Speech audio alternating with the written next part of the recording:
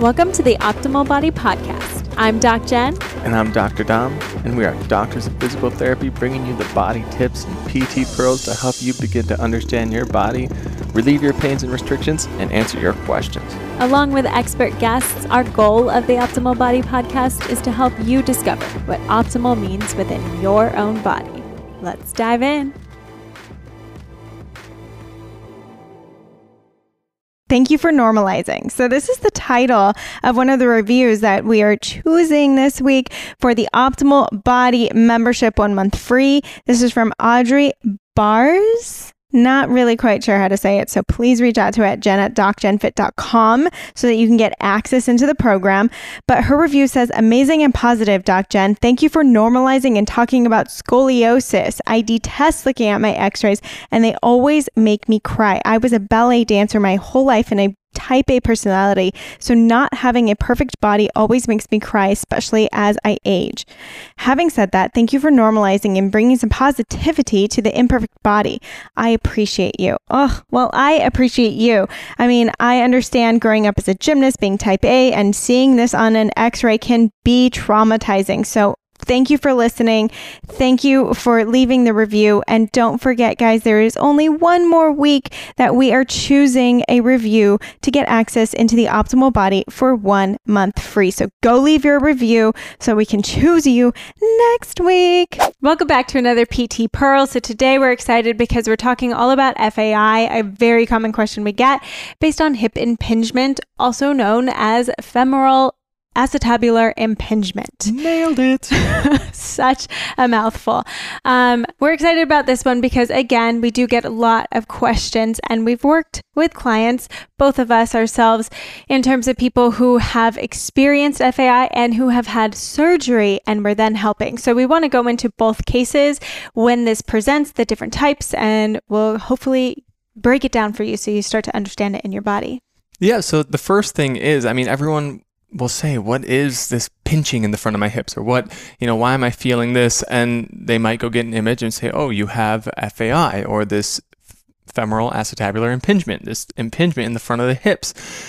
And what we kind of want to dive into is what that is first, and then why it might be happening within our bodies. So do you want to dive a little bit into what FAI is and the different types? Sure. So we have different types that are called cam lesions or pincer. And all that means is a different way that the ball and the socket is kind of coming in and could be affecting the labrum. So we have this thing called a labrum, which lies inside of the socket. So this is the acetabulum. And when the socket itself kind of gets deformed or a little bit smaller, that's when it can kind of start to rub and everything as you go into like flexion positions or lunging, squatting, all that kind of stuff. And it gets into what's called a pincer deformity. Or we have the other one. Yeah, I like to think of the pincer. So here's your acetabulum and it's starting to have some growth maybe on one of these rims, and it looks more like a pincer, like it's pinching into that femur. Yeah. The other one is a cam lesion.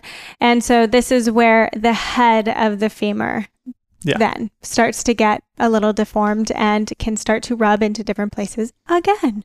All of them starting to develop different growths based on the pressures that they're kind of putting into the areas in that ball and socket joint, and definitely impingement onto the labrum. So that layer inside the hip socket that kind of gets pinchy because of what's happening within the socket or within the head of the femur. Yeah, so that's where we start to get these symptoms in the front of the hips of pinching. And a lot of people will then start to complain of, oh, I get this popping in my hip when I do different squats or do different core exercises and stuff.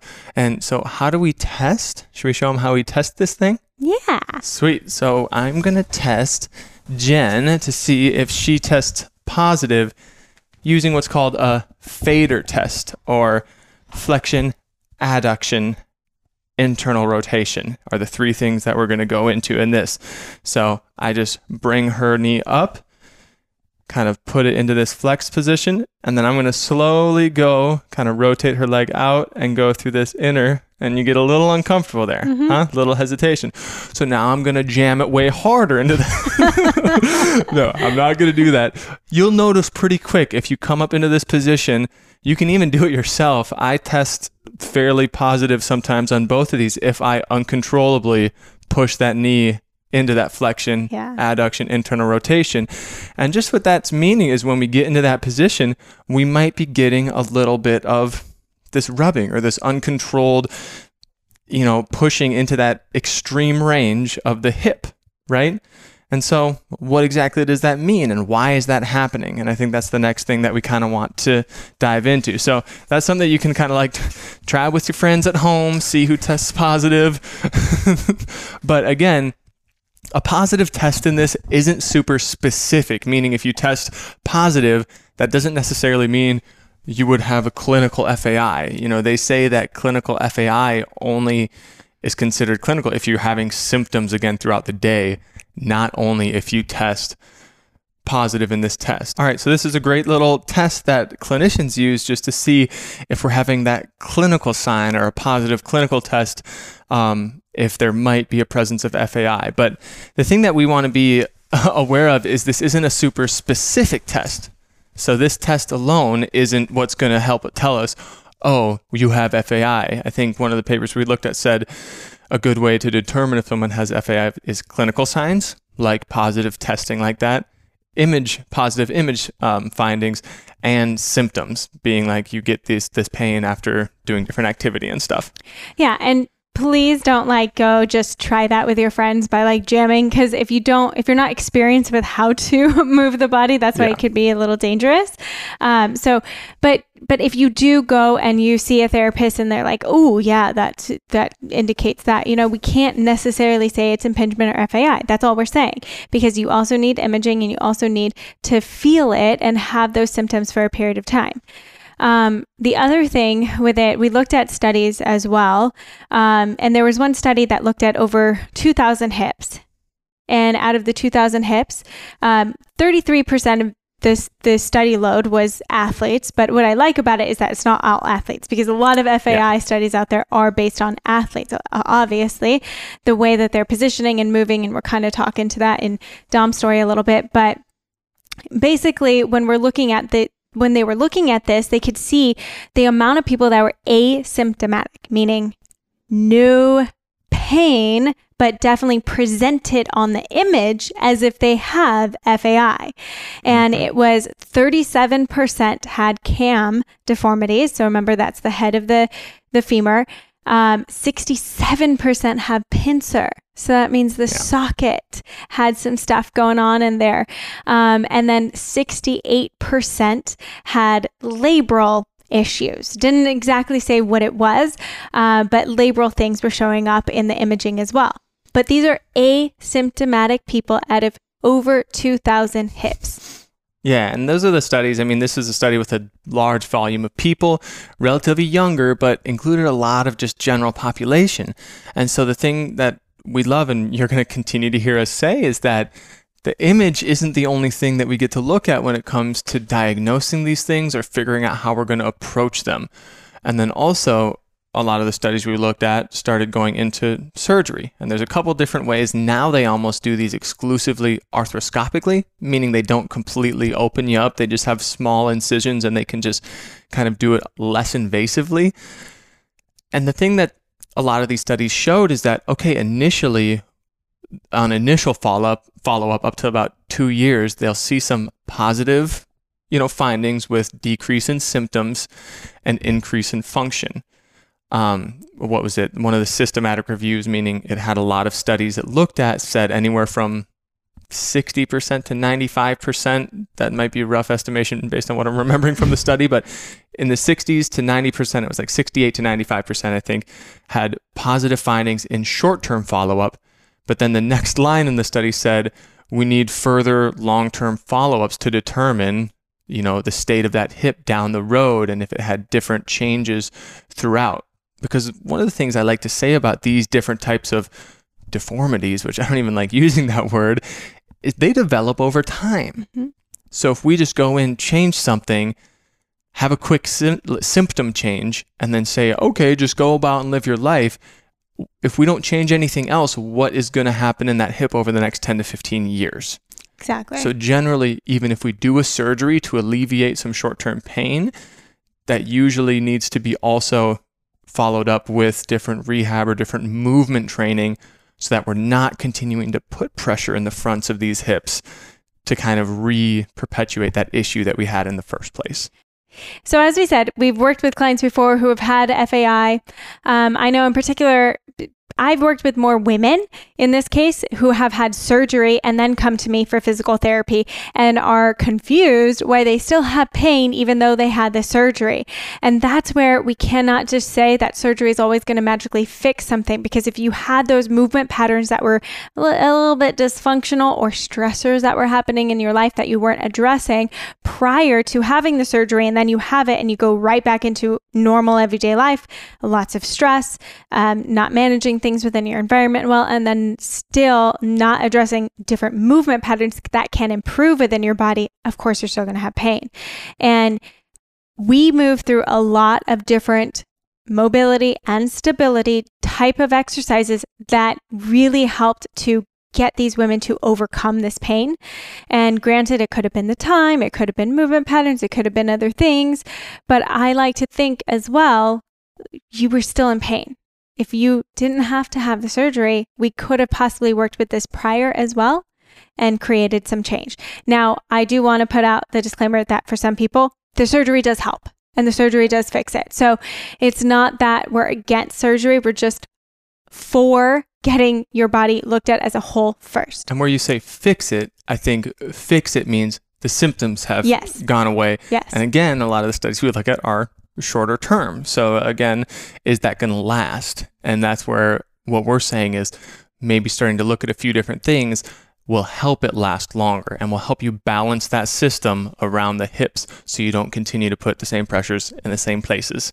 I think in my case, I definitely get some of that feeling in the front of the hips, especially during times that I'm not exercising as much, that I'm not as active, that I'm not doing my mobility work as much. And I find that a lot with athletes, specifically football, hockey players, people who are always in this forward crouch position using their hips a lot.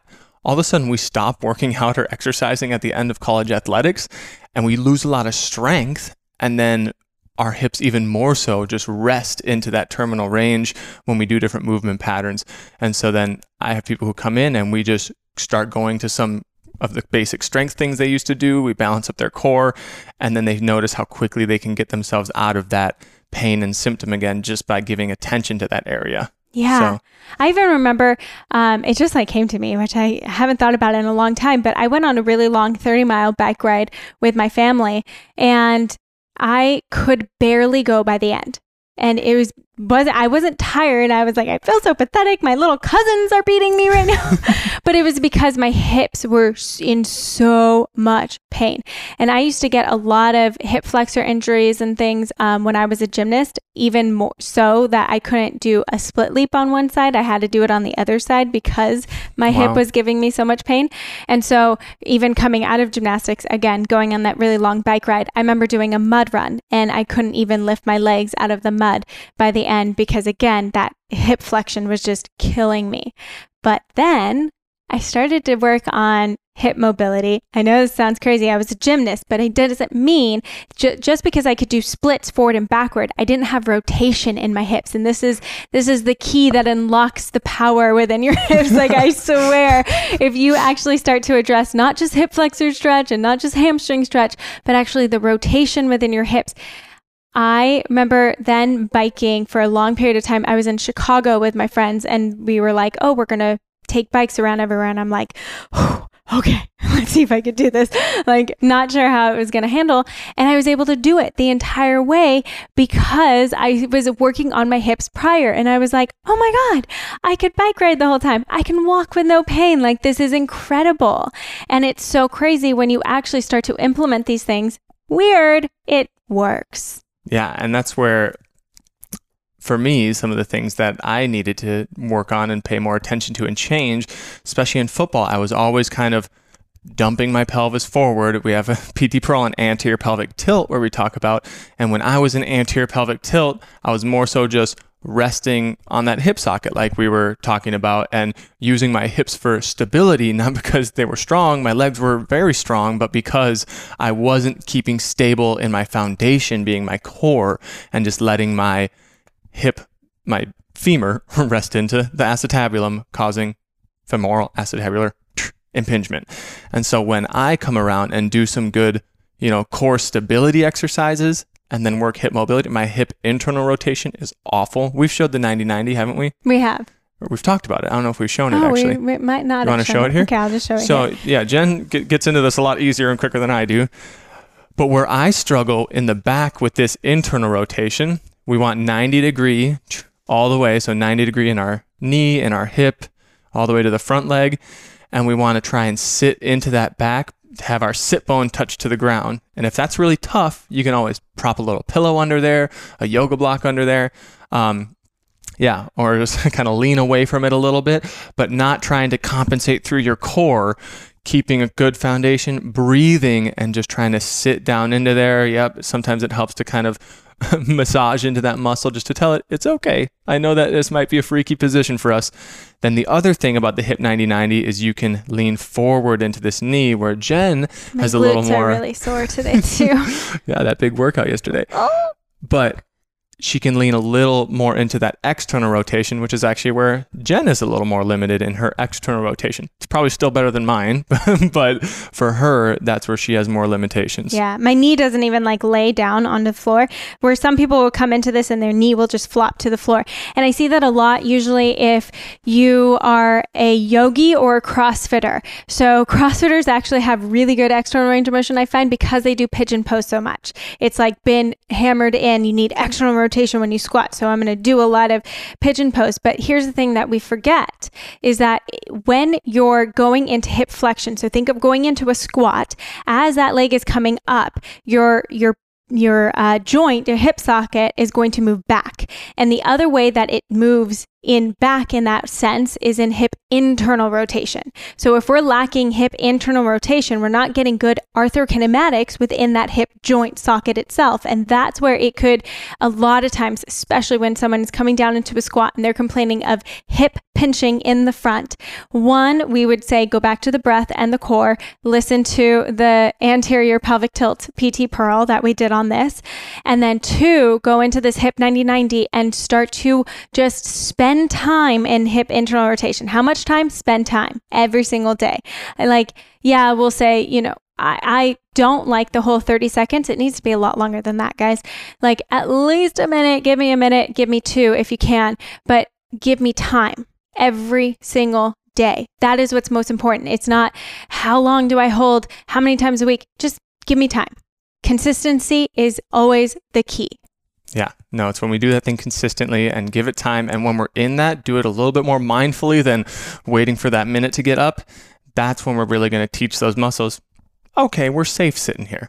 And it's okay to sit here. And then we can start working into more active range, supporting through that range so that when we do approach those flexion and internal rotation positions, it's not as freaky for our body because we're in control there. We're not just letting it rest into that. So those are a couple things that you can try out, start to look at and explore just to see how that hip rotation and core stability might be the tools alone to help you start feeling like you can make progress in some of those symptoms. Totally. And we go into this a lot in the optimal body as well. The core for optimal body always starts at core one, which is the breath, and how you're using that pelvic floor and that diaphragm with the transverse abdominis to actually create what you want in hip flexion. Because we don't want, when that hip flexion is dominated with that hip flexor, that's where we're going to get that pinching, the pain, and all that other stuff. So yeah, the core one exercises are where I get my most work and start to realize, oh, this is where I need to stay when I progress core 2, 3, and 4. And I can quickly realize when I start to fall out of that and okay, let's come back to the basics and now progress again. So check that out. And we're glad that you guys joined us for another PD Pearl. Yeah. All right, before hopping into our next guest, Jen and I just want to say thanks for trusting us with your feet. We've been having so many people try out the Vivo Barefoot shoes, and we're getting such amazing feedback. It's seriously the only thing that Jen and I wear every day. And right now, Vivo has a 100-day trial period where you can try any pair of their shoes to make sure that you absolutely love them. Go click the link in the show notes and try out any pair of shoes that you want with 15% off your order.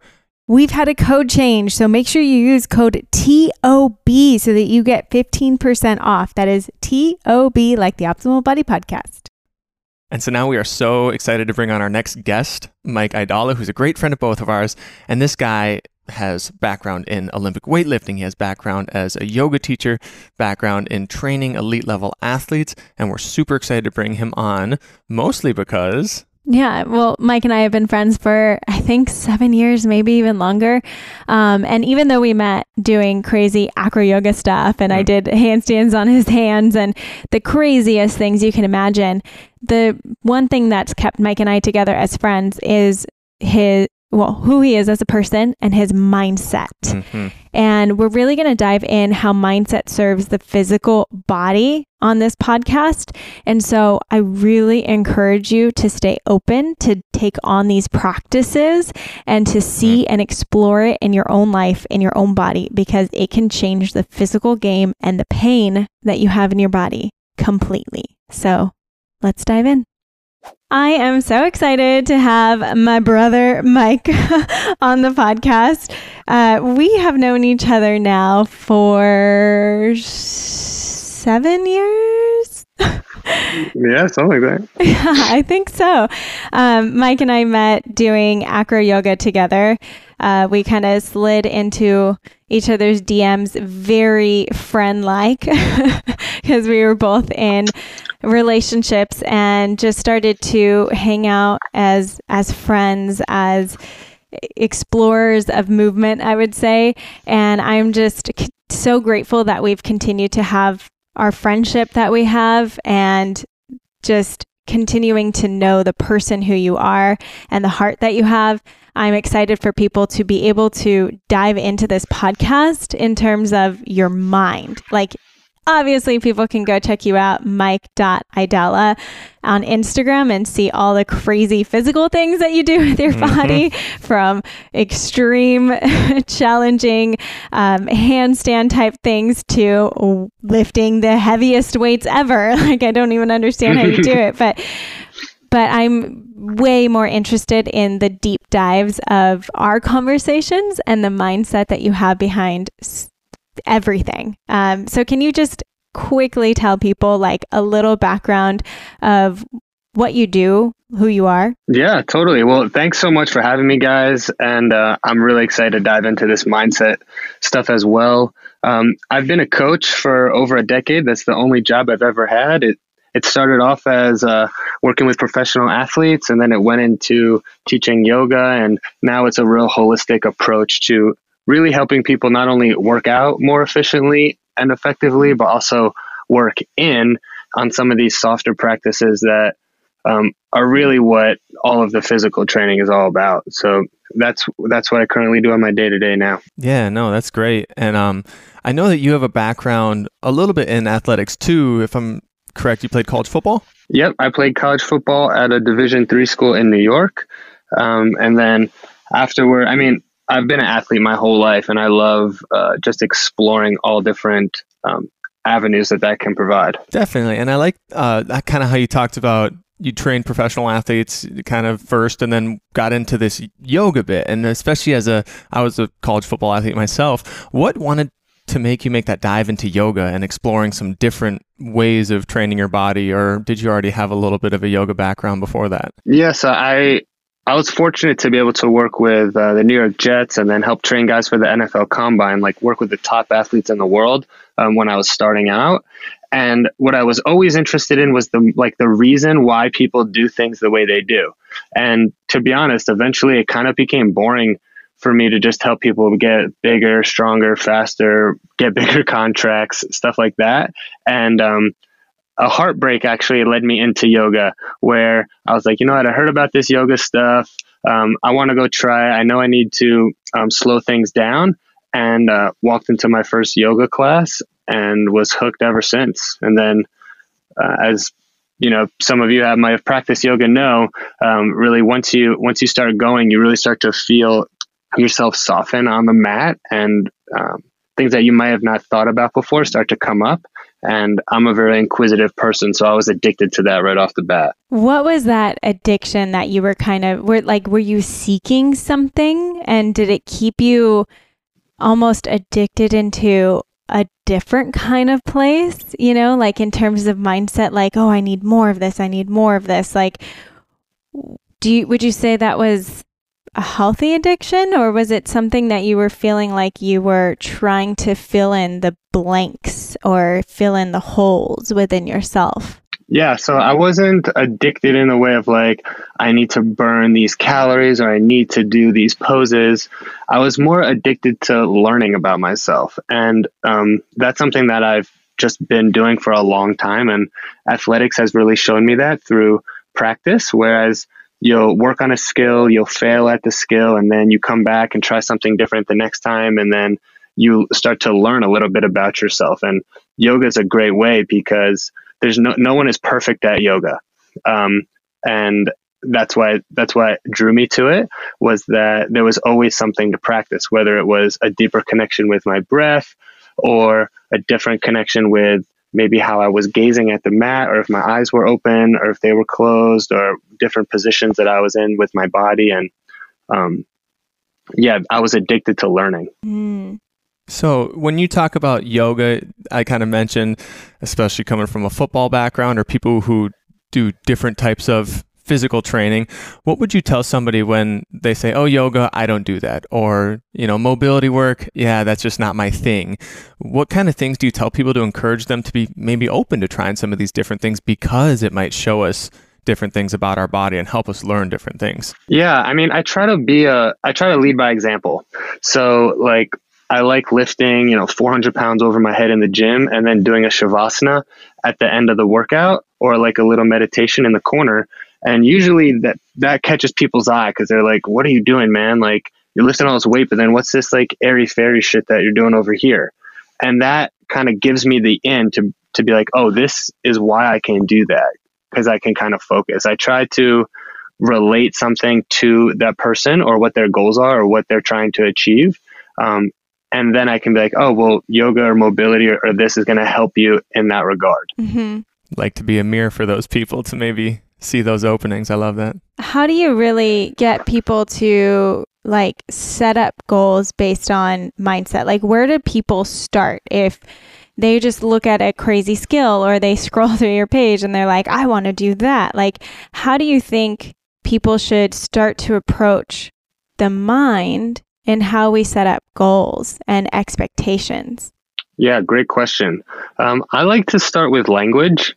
So just how you're speaking with yourself, and then how you're speaking in everyday life, and taking ownership over the words that you use, and then how they show up in the actions of your life. And one of my favorite ways of doing this is by usually if someone's really anxious, or if they're constantly seeking outside of themselves for something else, they're using the word should or must a lot. And these are what I call gray words, where they don't really have, they're made up. Like, you're either reading it off the internet of, I should be doing this, or I should be eating healthier, or I should be getting more sleep, drinking water, stretch, like whatever they are.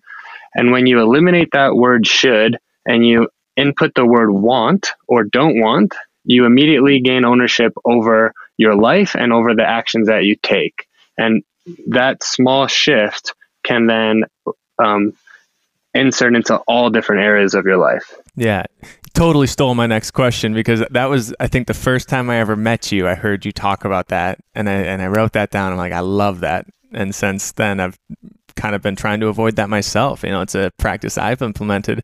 And another story about when you talk about language, the first time, actually, when we were in Denver training with you, one thing that you did, you went up to, I think it was a skill you were doing with Jen, a crazy acro skill that just wows me. And you said, all right, you're going to be up there. You're going to get on my arm. I'm going to pop you up.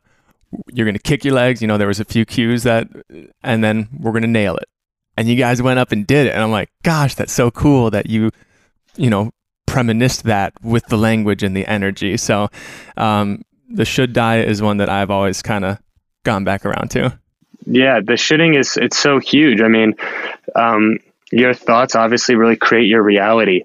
And if you really believe in yourself and you have that self-esteem and you believe in someone else and you communicate that, you're investing in the bank account that is like your spirit.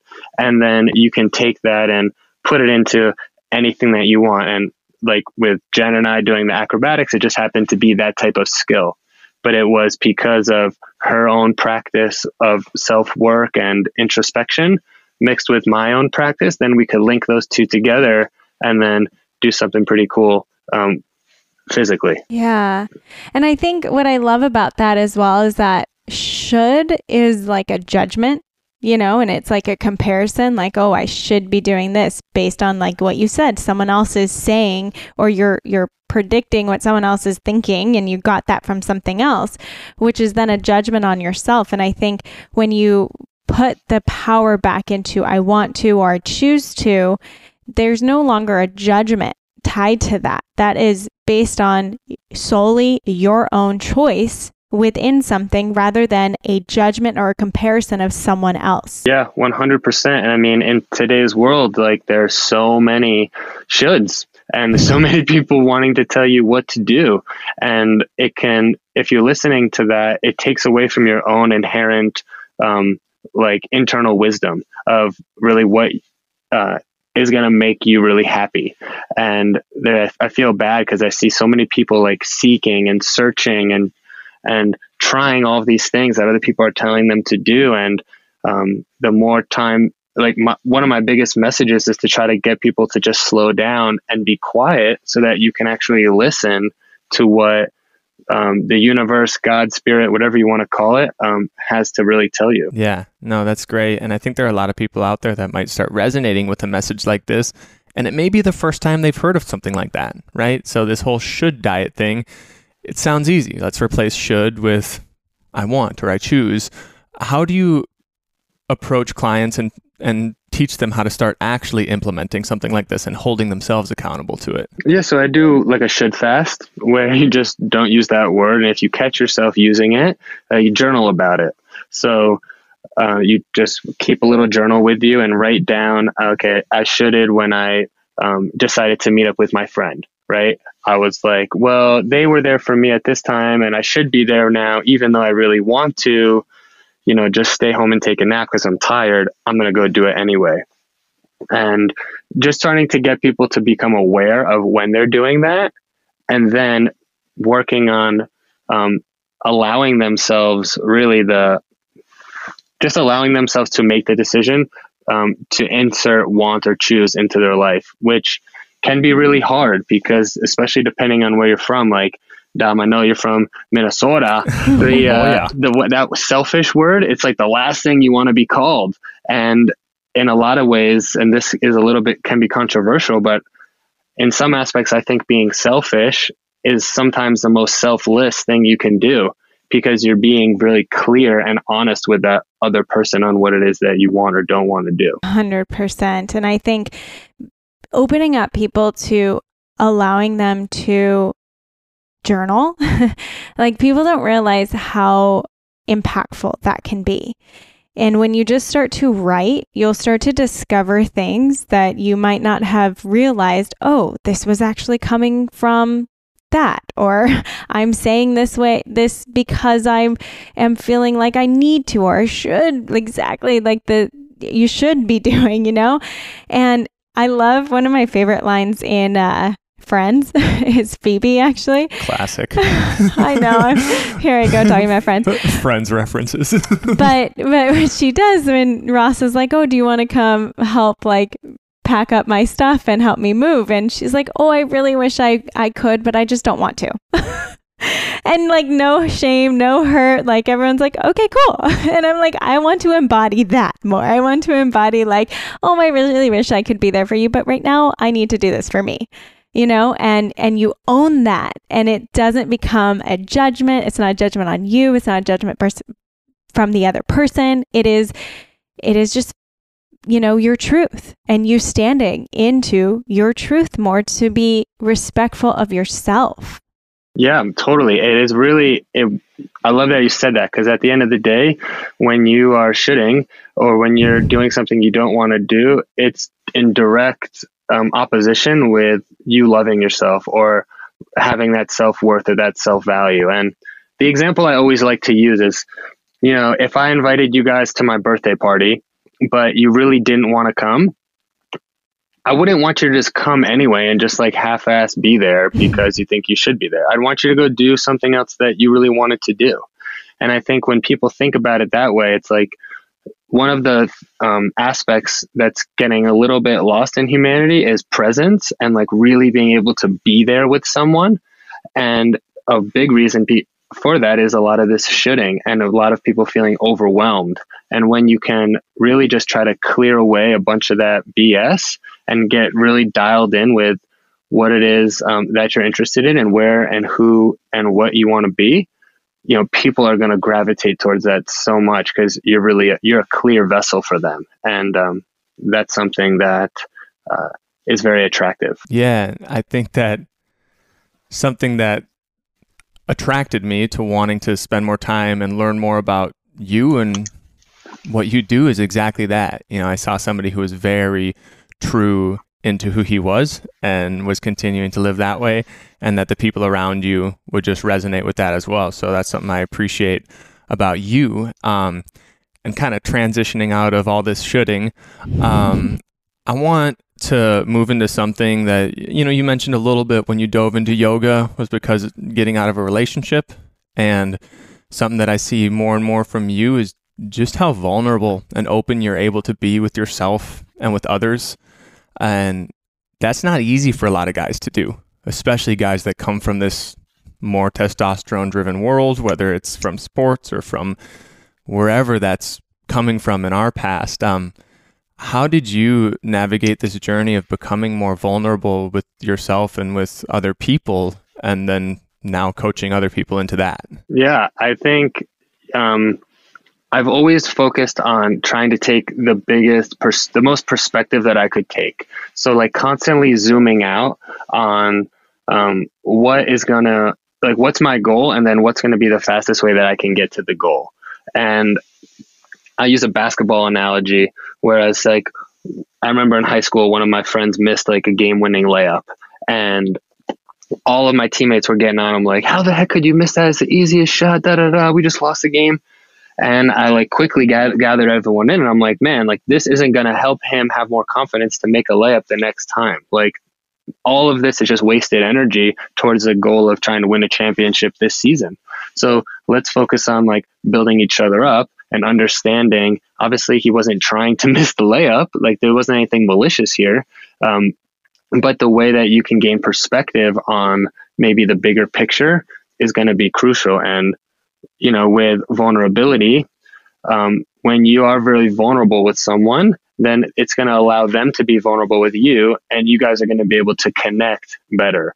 And for all types of relationships, they're all built on how your connection and how that connection feels, and if people feel safe or if they feel supported, and being able to be vulnerable is a fast track to that true depthful connection. One of the things that I really admired about you when we first met even, and obviously I knew your relationship a little bit because I was also friends with who you were in a relationship with. So I got to see different aspects of it, which I thought was cool. And one of the things that I really admired about what you did and what you brought into that relationship was radical honesty.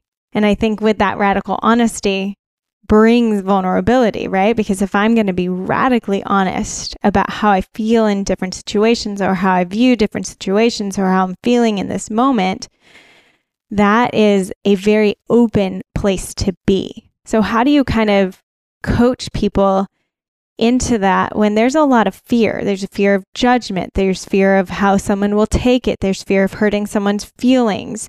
There's a lot of fear that comes with vulnerability. So how do you kind of coach someone into starting to create this within their life or their relationships? Yeah, I think the reason that there's all of that fear is because at some level there is a lack of self-esteem or self-worth. So it's like, I'm going to be honest, this person's going to leave me, and then I don't know what I'm going to do because maybe I'm not okay being alone. So what I try and do is help people become okay with just who they are and just by themselves. And from there, you'll have developed a super solid foundation that you're only going to want to be around people that are going to support you on who you truly are. So the idea of radical honesty is to remove this like proverbial mask that we all wear because we want other people to like us. And when you really love yourself for who you are without the mask, then you're going to want other people to love who you are without the mask. And you're going to want to be able to share as vulnerably as possible with them. And you're going to want to see for who they truly are behind their own mask that they're putting out. And then there's a ton of different ways on communicating with tact and care and compassion for, how to have those conversations. But the first step is just building your self-worth and your self-value up as much as you can. Yeah, I think that a lot of people sometimes, when they have the most difficulties, and I mean, speaking about the current state where a lot of people are spending time inside, we're kind of forced to face that elephant in the room, and it might freak us out because we just had a lot of other things that may have been distracting us from doing that. So how does tapping into this open up, someone's body or help them maybe feel better? Or does it even relate to tightness and pain and symptoms in the body otherwise? Yeah, I mean, I love that you asked that question, and it completely does. Our issues are in the tissues, as they say. So the classic example is like, you think of the big bodybuilder guy who just is doing tons of bench press and push-ups and just wants to like literally create a proverbial shield of muscle around his heart because he doesn't want to let anyone in there. So he builds the biggest chest and shoulders that he can. And I mean, don't get me wrong, I love push-ups and I love doing that, but it's the reason why you're doing these things that's really important. And I think when some people think about self-work, they expect us to like meditate once or journal once or take one bath and then like everything's healed and it's easy. And I like to use the analogy of working out. It's like, the first time that you journal or you do meditation or you do breath work or you do some softer practice that's going to bring up some type of emotion, it's going to be really uncomfortable. You might feel silly. And it's just like the person who's going into the gym for the first time. They don't really know how to do the exercises. They might just be following some program. They're going to feel a little bit awkward.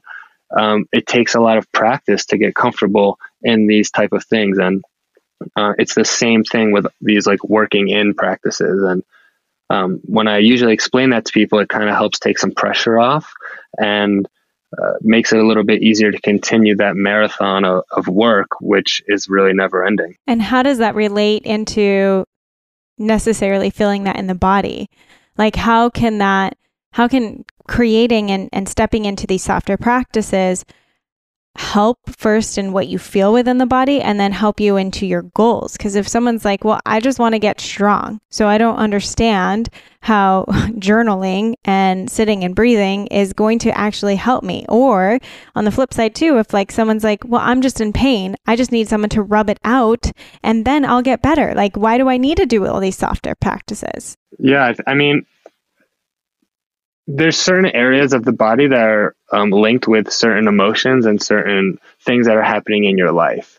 So a lot of times I'll work with people who don't really feel like they're on stable ground. They feel like the world's changing or they're not in a relationship they want, or like the ground's slipping out from underneath them.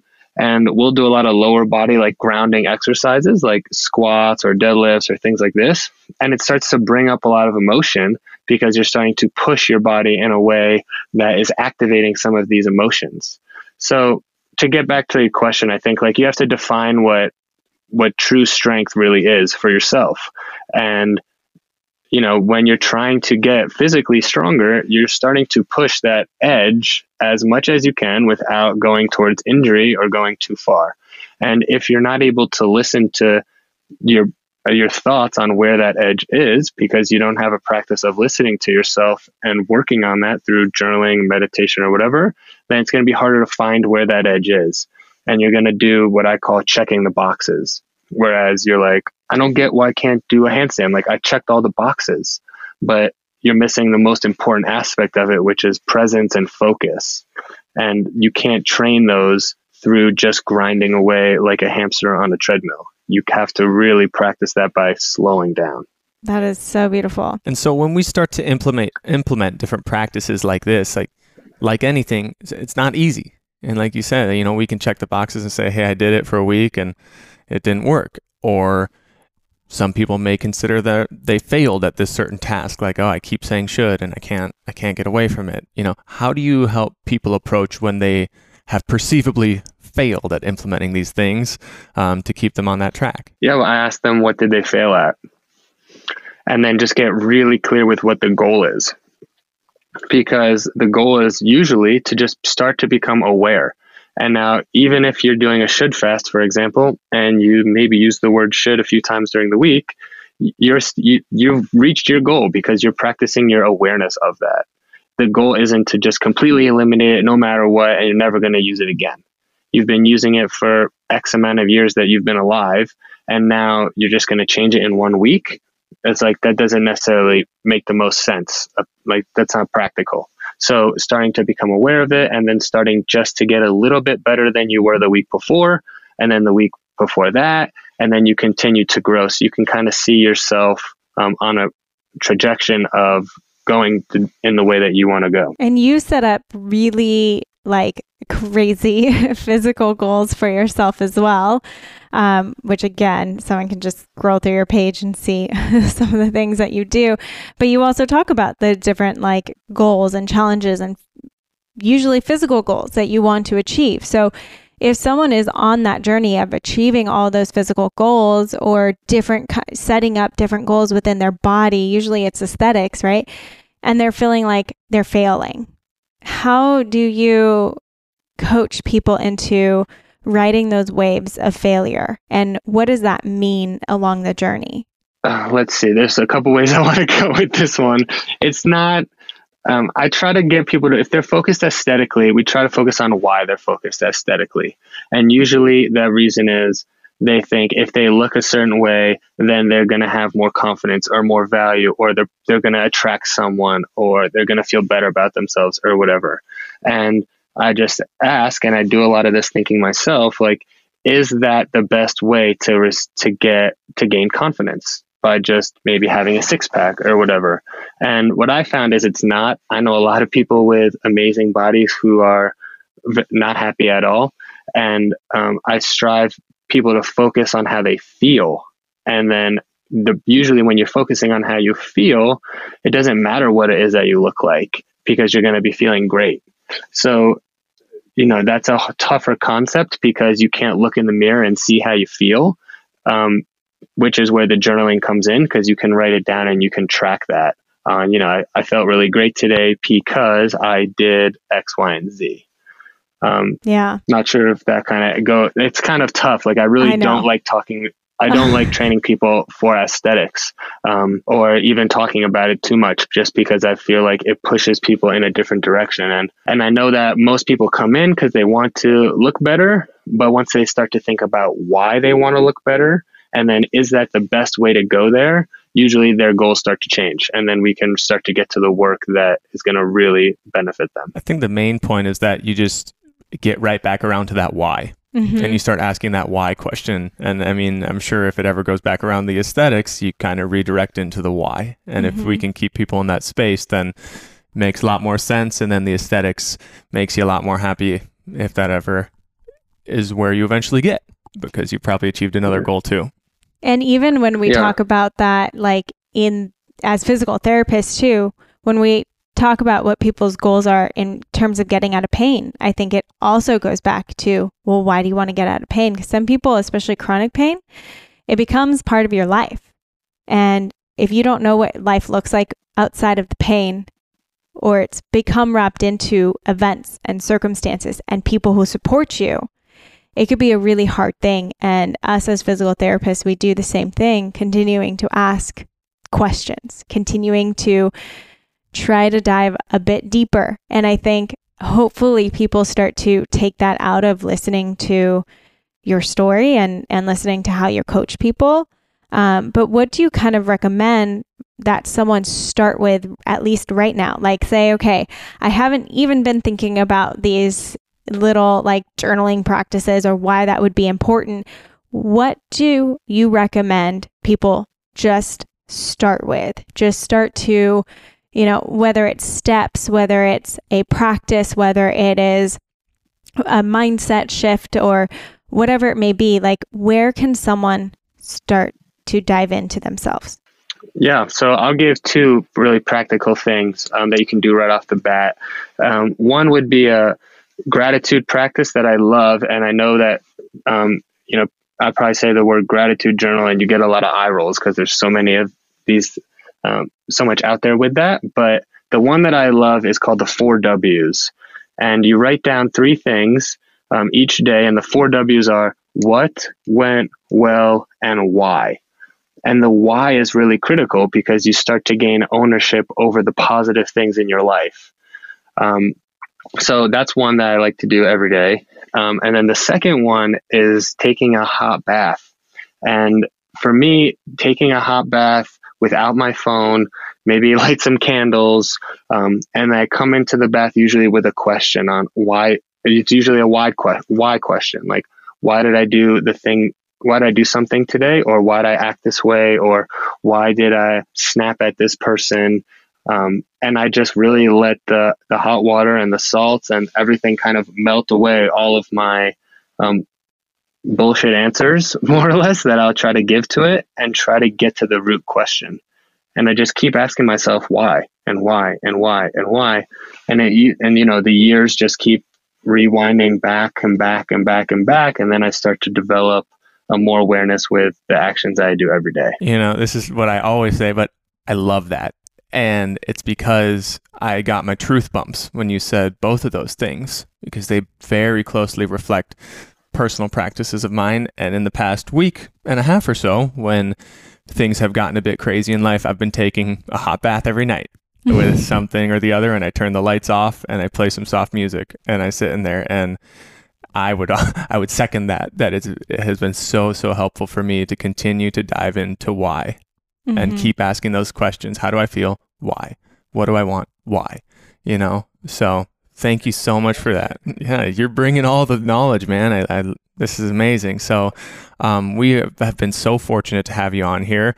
I would love to talk for another half an hour about all the things that you do, but we're going to kind of wrap up here, and I'd love to share where people can find out more about you, more about the programs and stuff that you have. Is there any sort of program that someone out there could join if they're interested in starting to dive in some of these things? Yeah, totally. So I have a website. It's mikeaidala.com, and I have an online handstand course if you want to learn handstand. I love teaching handstand because you can't just muscle your way through bouncing a handstand in the middle of the room.